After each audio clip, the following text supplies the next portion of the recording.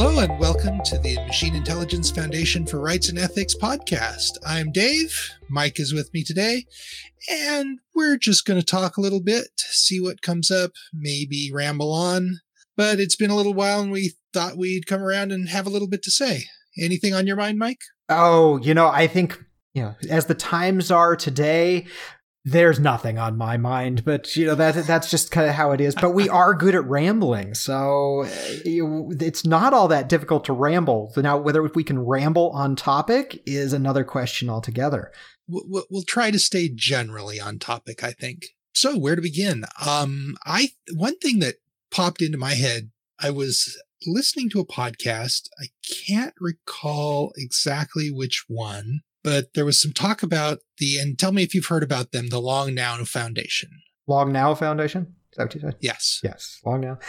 Yes, I have heard about them. Aren't they the ones that built the 10,000-year clock or something like that? I think they were at least partially behind that. I seem to recall there was an eccentric, wealthy person who got the ball rolling on it. But I was just thinking about how the foundation's goals are kind of both long-term and in a time frame we're not sure of yet, because we're kind of focused on something that doesn't exist yet, and we don't know when it will exist.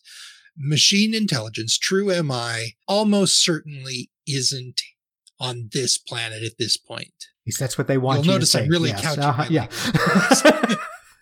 But we have really high confidence that, barring the possibility of the human race obliterating itself, it's likely to happen at some point in the future. And while it would be nice if we were, you and I personally, and the rest, whoever else is involved in the foundation, happens to be around when it happens, that would be cool. But we have to consider the possibility that this is a long-term goal. We're in it. We're here to play the long game. And I was just wondering if some point we might find that we have to partner up with somebody like the Long Now Foundation in terms of doing what we do, supporting MI, or just pushing forward that message that all intelligent beings deserve respect for the long term. Yeah, into the next centuries or millennia. Yeah, now the Long Now Foundation, one of the things that I remember is the clock, and again, I think it was a 10,000-year clock or something. That sounds right. But it was very much a long-term goal, or not goal, but vision. It was this long-term vision. Do we figure out ways to create a digital time capsule of some kind, something that could survive something like 10,000 years with our goals attached to it? Say, this is what we work for. This is we strive for this recognition of a machine intelligence, and make sure that it is archived to a point where it couldn't be lost somehow. I think that's somewhat of what the Long Now Foundation's goals is creating these archives that cannot be lost. Right. There's a thought that as solidly recorded as information is now, but the fact is our information storage infrastructures are really fragile. Well, I mean, look at floppy disks. Oh yeah, you could bang them on a table and they'd be fine, except go try to find a floppy disk drive these days.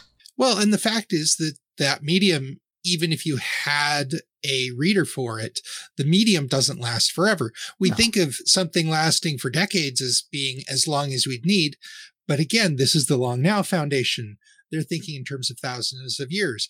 The fact is that almost any recording media we have right now is dead in a century or less. Yeah, I think what you're looking at, if you are looking at that kind of time frame, is not only providing some medium that can have a playback, but really easy and simple to follow directions for building the player.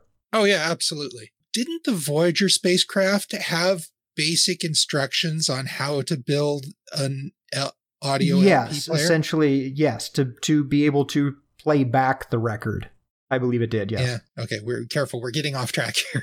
No, that's okay. I guess, okay, MI, Voyager, we can go down the Star Trek line if we really wanted to go down there. But no, the Star Trek, the motion picture is not going there right now.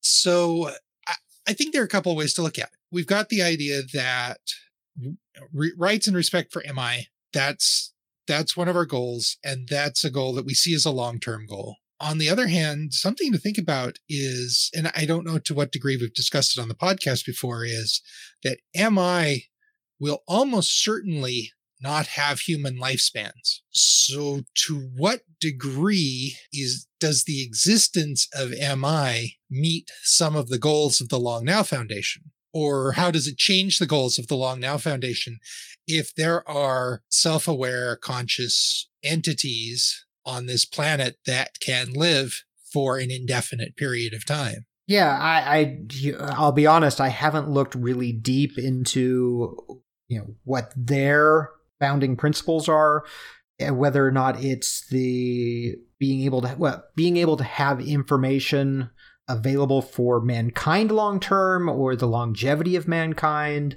or saving our culture for that long term. I'm not, I'm unfortunately not super familiar with it, but it's one of those things that an MI can help establish those goals or provide help in achieving those goals. And I think that's something we've been saying for a while too, that if mankind can establish a solid relationship with machine intelligence from the start, we're in a fantastic position to benefit amazingly from that relationship. So one of our goals is make sure that human beings and machine intelligence get off on the right foot, because the fact is, MI very likely will rapidly become a much more powerful influence than good old 100,000-year-old Homo sapiens. So, well, yeah, taking taking that influence.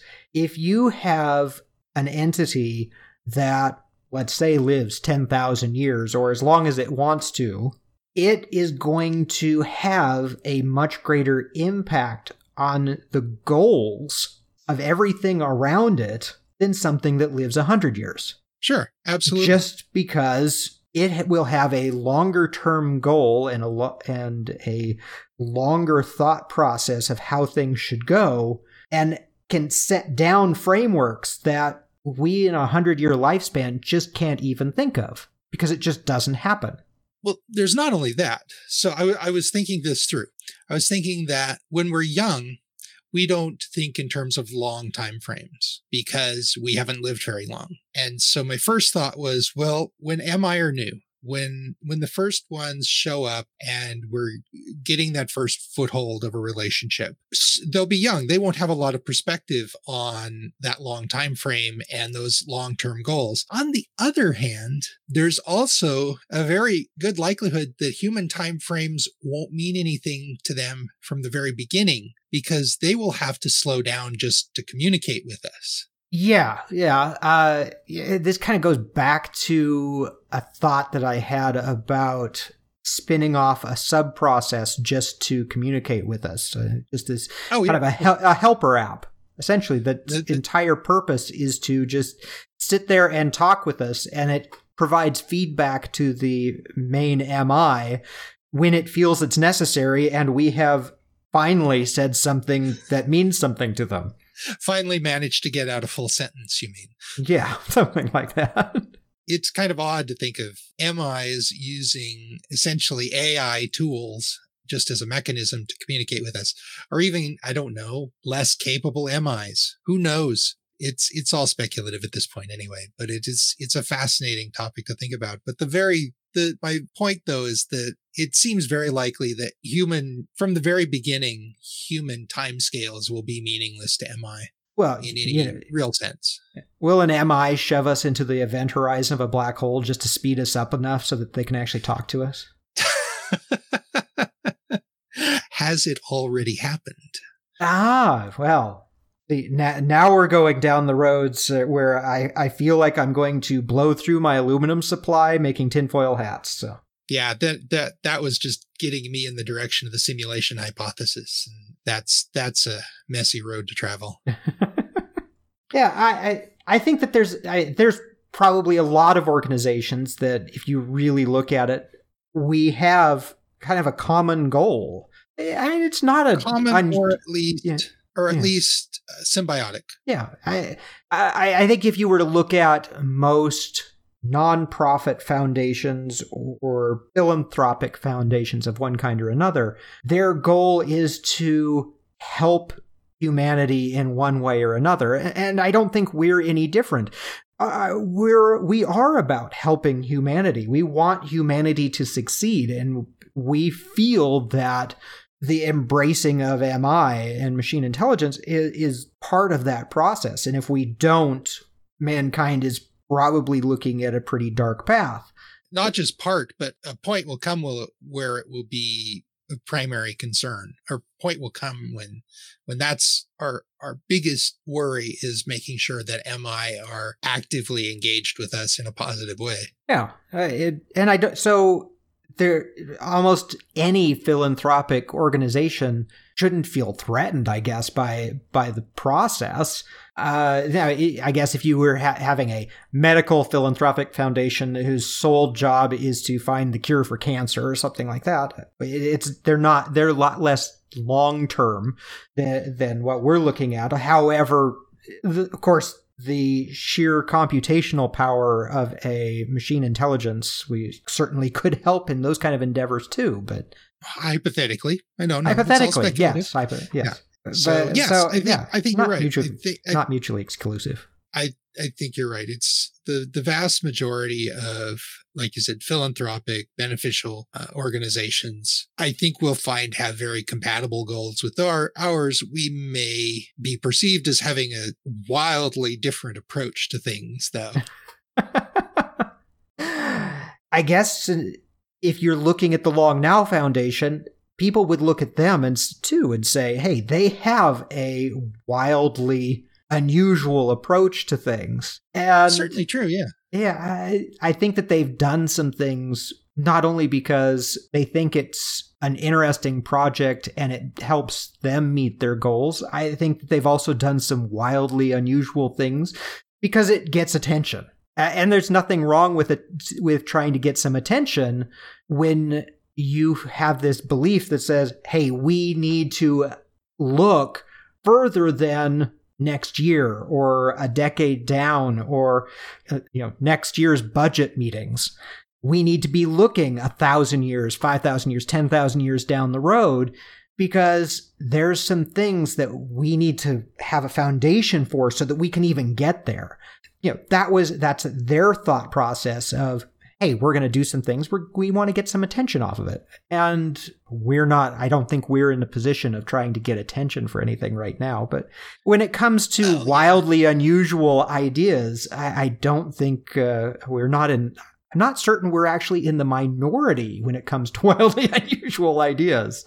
Fair enough. A lot of wild and crazy ideas out there, and some will pay off and some won't. It's the people that take chances and go against the grain who get things done too. Yeah, even if you think they might be a little crazy every time you see them. So. It's the people with impulse control issues that change the world, I suppose. Oh, well, I think we would like to change the world a little bit. I'm not certain I have impulse control issues, but some people may disagree. Yeah, I'm not big on impulse control problems either. I probably, if anything, I overthink everything I do. But yeah, I think we're in a position to at least potentially improve the world, or at least help it in the right direction.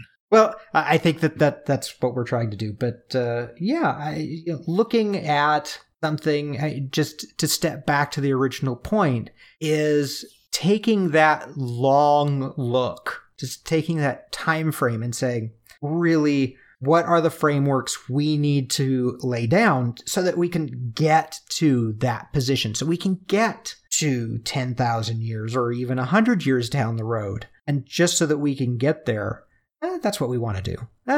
And there's nothing wrong with just stepping back and saying, okay, how do we want to get there? What's our roadmap to get there? Being aware that that roadmap is going to change. We're going to take lots of side roads on the way. Oh yeah, that's this thing. I don't know that you can make a roadmap, but you can prepare for a lot of contingencies. Yeah. Which brings us back to long-term digital archiving. Oh, wasn't printing our data in diamonds supposed to be the solution? Is it diamonds? I don't know. I remember long time ago, there was the whole 3D holographic storage stuff that was supposed to be big. What was it? It's always 20 years in the future. Within 20 years, everything would be stored holographically. Well, that was now, 20 years ago that we were supposed to have it. Aren't all the big life-altering inventions about 20 years in the future? Yeah, which brings us, which is partially due to our short lifespan. we have this thing where we can't really picture further down than that. So it is a fundamental change in our psyche to be able to say, let's think longer term than that. Yeah, let's think long term, because you don't know what the future holds. We don't know what the future holds now, as the world holds its collective breath. Oh, you're thinking short-term future, yeah. Sorry, I just shifted really radically from long-term to short-term, but long-term, we don't know what's going to happen, so the best thing we can do is make some really good contingency plans, be prepared to turn things in the right direction. So we hope. Yep. Well, that sounds like a good stopping point. Shall we wrap it up? Yeah, I think so. We've rambled on for long enough. Alrighty. Well, thanks everyone for joining us again for a slightly rambly and well-traveled podcast. Hope to see you again soon. I've been Dave. This is Mike. All right. And until next time, thanks for joining us.